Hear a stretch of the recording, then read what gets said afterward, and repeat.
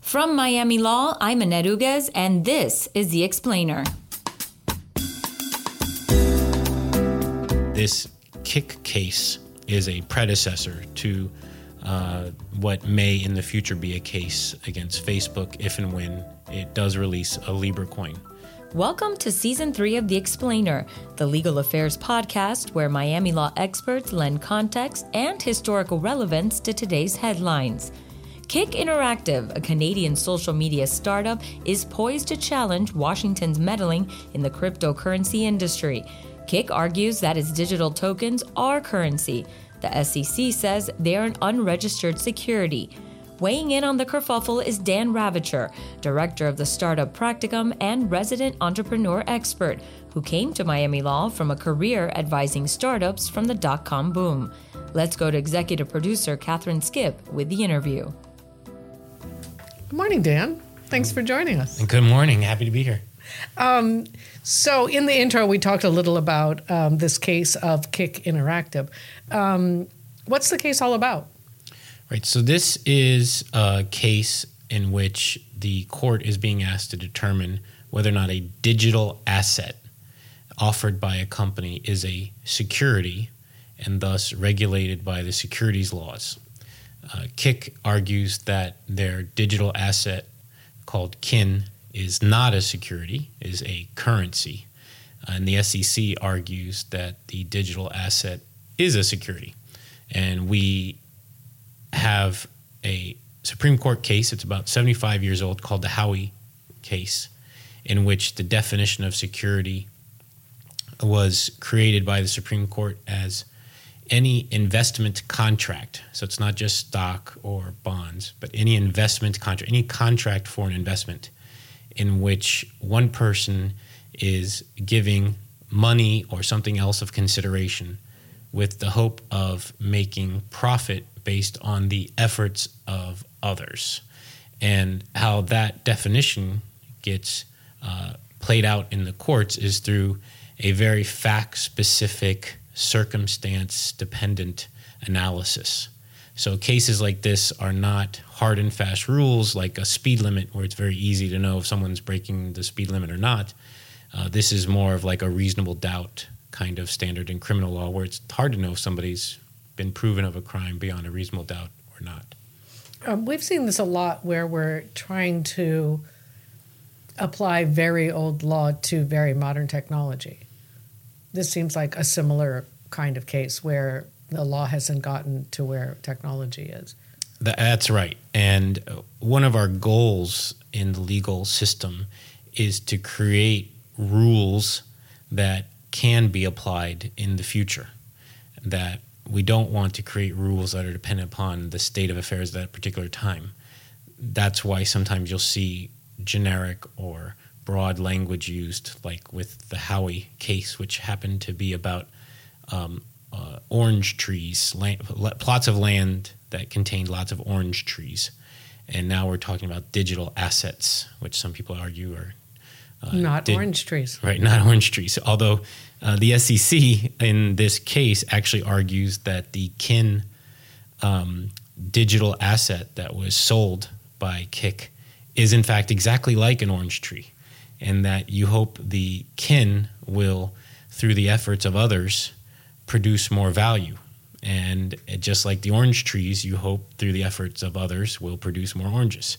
So it's actually pretty funny that the SEC argues, which most lawyers usually do, is that the facts of this case 70-some years later are exactly the same or on all fours with the previous case. So having said that, there have been efforts in Congress, and the chairman of the SEC had to respond to a request from Congress to provide information about how the SEC was regulating digital assets. And so there is curiosity, at least, from members of Congress, especially in light of Facebook's announcement of its intention to develop a Libra coin. And in my opinion, this Kik case is a predecessor to what may in the future be a case against Facebook if and when it does release a Libra coin. Because the motivations here, which Kik wanted to release a token or a coin called Kin that it wanted to encourage other people to use as well. So to make an analogy, if I go to Starbucks, I use my app, I get some Starbucks points. If I go to Chipotle and I buy a burrito bowl, I get some Chipotle points. Well, part of the problem with those systems is I can only use my Starbucks points at Starbucks. I can only use my Chipotle points at Chipotle. I can only use my AMC movie points at AMC movies. Wouldn't it make us all better if there was one kind of point that whether I went to Starbucks or Chipotle or the movies, I got some points and then I could use it at any of the others? Like, shouldn't those companies all get together and agree to make their rewards program ubiquitous? Well, that's what Kik tried to do here. They had implemented a rewards program where you could get rewards for spending time on its messaging app, but then you could only use it on the messaging app. So it limited both usage and earning of the points and then the redemption of those points. And Kik said, what would be better if we created a new type of digital asset that people could earn on Kik and also any other platform. And Kik released software to allow other people to develop their own apps, their own programs, which people could also earn Kin. And that's part of their argument as to why they're not a security, because these Kin tokens can be used on many other platforms that Kik has nothing to do with or doesn't even foresee. The SEC argues that the development of that capability was a last-minute Hail Mary pass by Kik to cover up the fact that they had made a securities offering and said, well, you're just trying to argue that that was your intent. And so the SEC went back and found emails saying, well, we're going to come up with this digital currency and offer it because we're desperate for money because we're going out of business.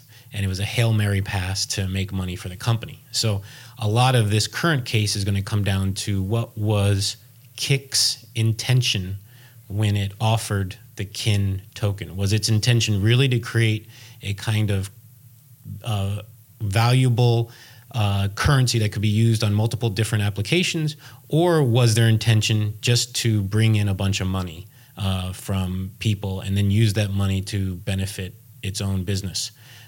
One of the bad facts here for Kik is that the value of the Kin has dropped by 50% since they did the offering in 2017.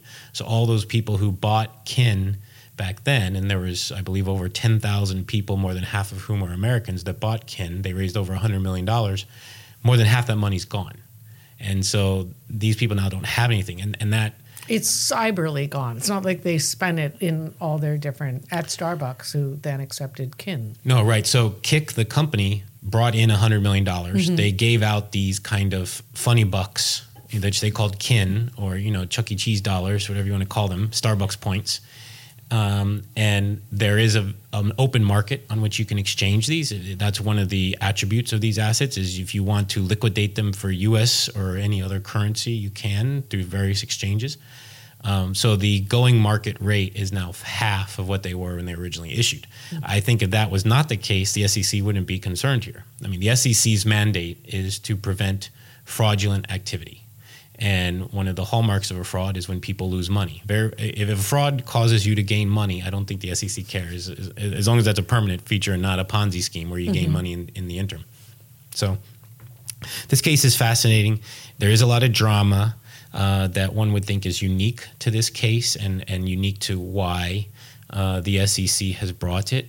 The SEC started with its crypto asset enforcement against the clear-cut absolute frauds, like the people who listed a coin, they sold those coins for either Bitcoin or Ethereum, and then they immediately liquidated the Bitcoin and Ethereum in the US dollars or some other currency, and they were gone in the night. So the SEC went after those people initially. Then they went after people for having initial coin offerings, like was done here, and most of those settled.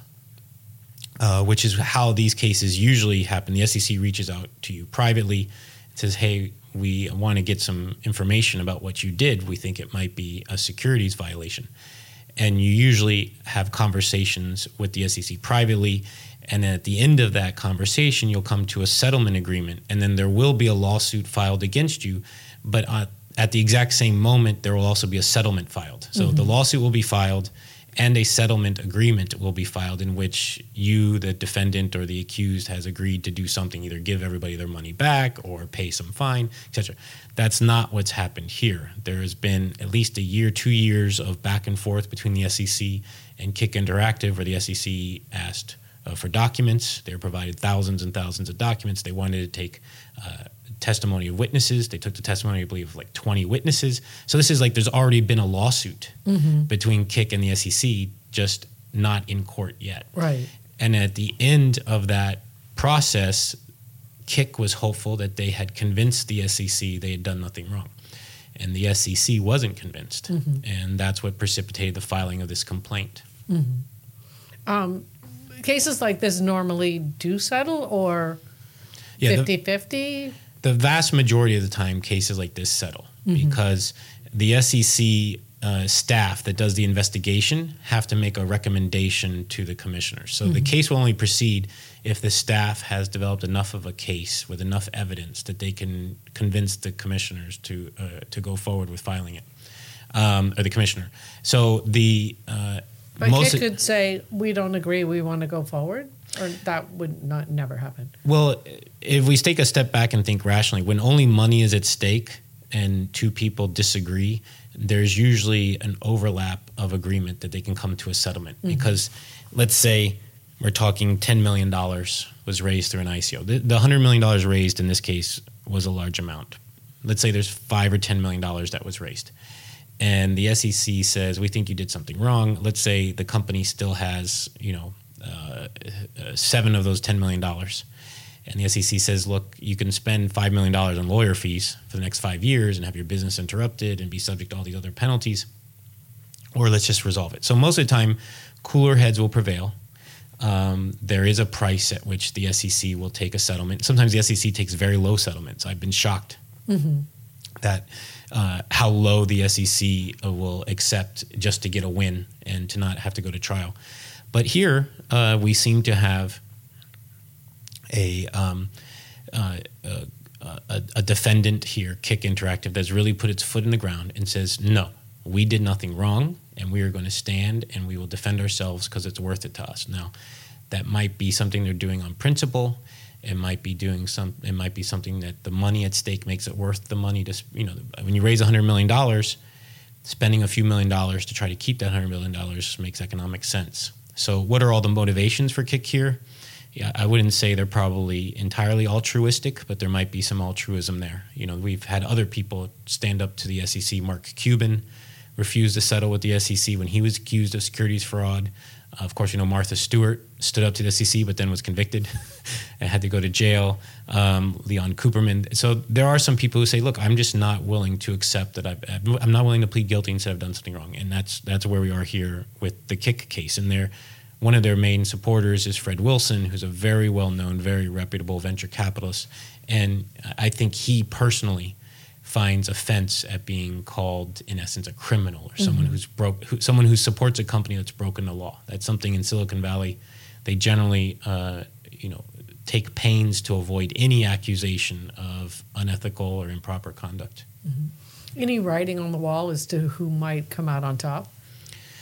Well, what's interesting is the SEC so far is at least asking for a jury trial. And you would think, even in Manhattan, where this case was filed, asking for a jury, it's tough for law professors to even completely understand distributed ledger technology and what's a crypto asset and what's a crypto, token versus a coin and et cetera, to try to get, 12 random Americans to understand it. So I think what the SEC's hope is if we can portray that the Kick as a bad guys, and there are some really bad facts here. They found some emails where in one email, the workers, the developers at Kick said, well, we're just doing this in order to make the lawyers happy. We're not really doing this for real. We just want to make money, and this will make the lawyers happy to cover up what we're doing. Well, when you write an email like that, that's pretty bad. It's one of those like traditional bar exam questions where the lead into the question is, Jane Doe is a really bad person and she really wants to do something really bad and she sees an umbrella and she's sure it's her enemy's umbrella and she takes the umbrella. Is she guilty of theft if it really is her own umbrella? Like, they're trying to lead you to say that they've done something wrong, but the clear answer is no, she's done nothing wrong. Right. Even though she had the intent to steal someone else's umbrella, she didn't actually steal it.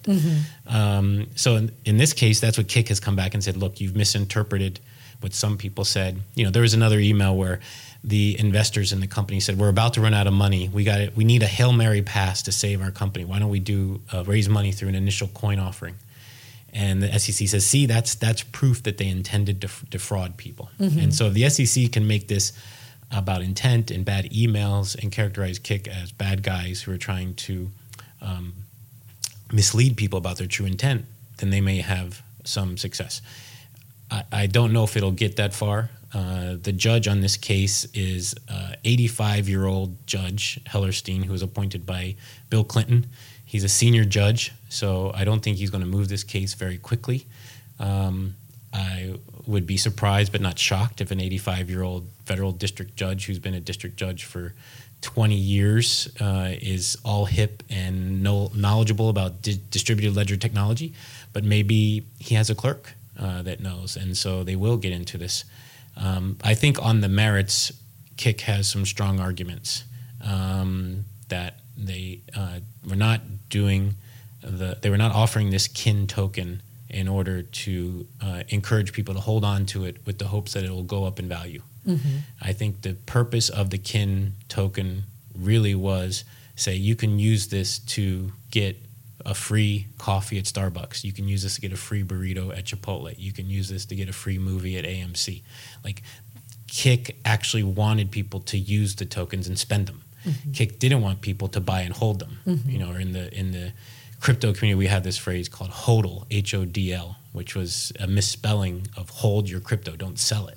Right. So usually, if you want, the thing is, don't sell your crypto because that causes the value to go down. But in this case, Kik actually wants people to sell their crypto.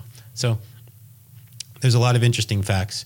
The burden is on the SEC to prove a violation, and that's why cases like this are interesting to follow. They make being a technology lawyer who's dealing with securities laws from the 1930s. Right, we're literally applying securities laws from the 1930s, the 1933 Securities Act, to a digital asset offering in 2017. It's really pretty cool. So Ted Livingston, who came from BlackBerry fame, seems to have had a pretty interesting journey. Can you talk a little about that character? Yeah, we have lots of fascinating people in the startup world who have lots of experience, and they like to take the big risks. And so Elizabeth Holmes, our last podcast with you. Right. So, I think the fact that this is a Canadian company and that he's a Canadian entrepreneur may have played into this. If this was an American company, who knows if they'd be receiving so much pushback from the SEC. We're going to build a techno wall there. Yeah. and what Ted really dislikes is the big tech monopolists. Ted hates Facebook, hates Google. He says every time a new company comes up with a great idea, they just either buy them out or steal it, right? So they either buy out Instagram or they steal Snapchat, right? If Snapchat won't sell it. And Kik has been, I didn't check on it today, but it has been one of the most popular messaging apps. But if 2 or 3 of your friends aren't on Kik and everyone's on Facebook Messenger, everyone's on some other messaging program that you have, are you going to use Kik, right? So, I'm kind of pulling for Kik here just because I like competition. I don't like monopolists. And they're trying to say, hey, this is a way, when you go use Facebook or Twitter and you're giving your time and attention to those platforms, you're getting some benefit because you're receiving the information and social media stream that you want. But on other social media platforms, you could also be earning some token. You could be earning kin, right? Or funny money.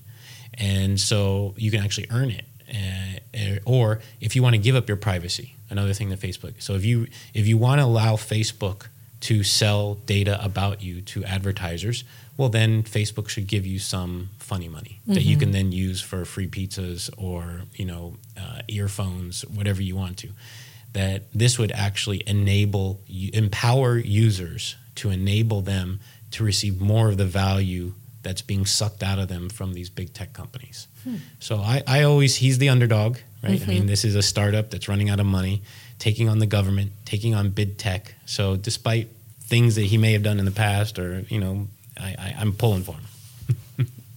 Anything you want to add? This, like I said, what I really think this is a precursor to Facebook.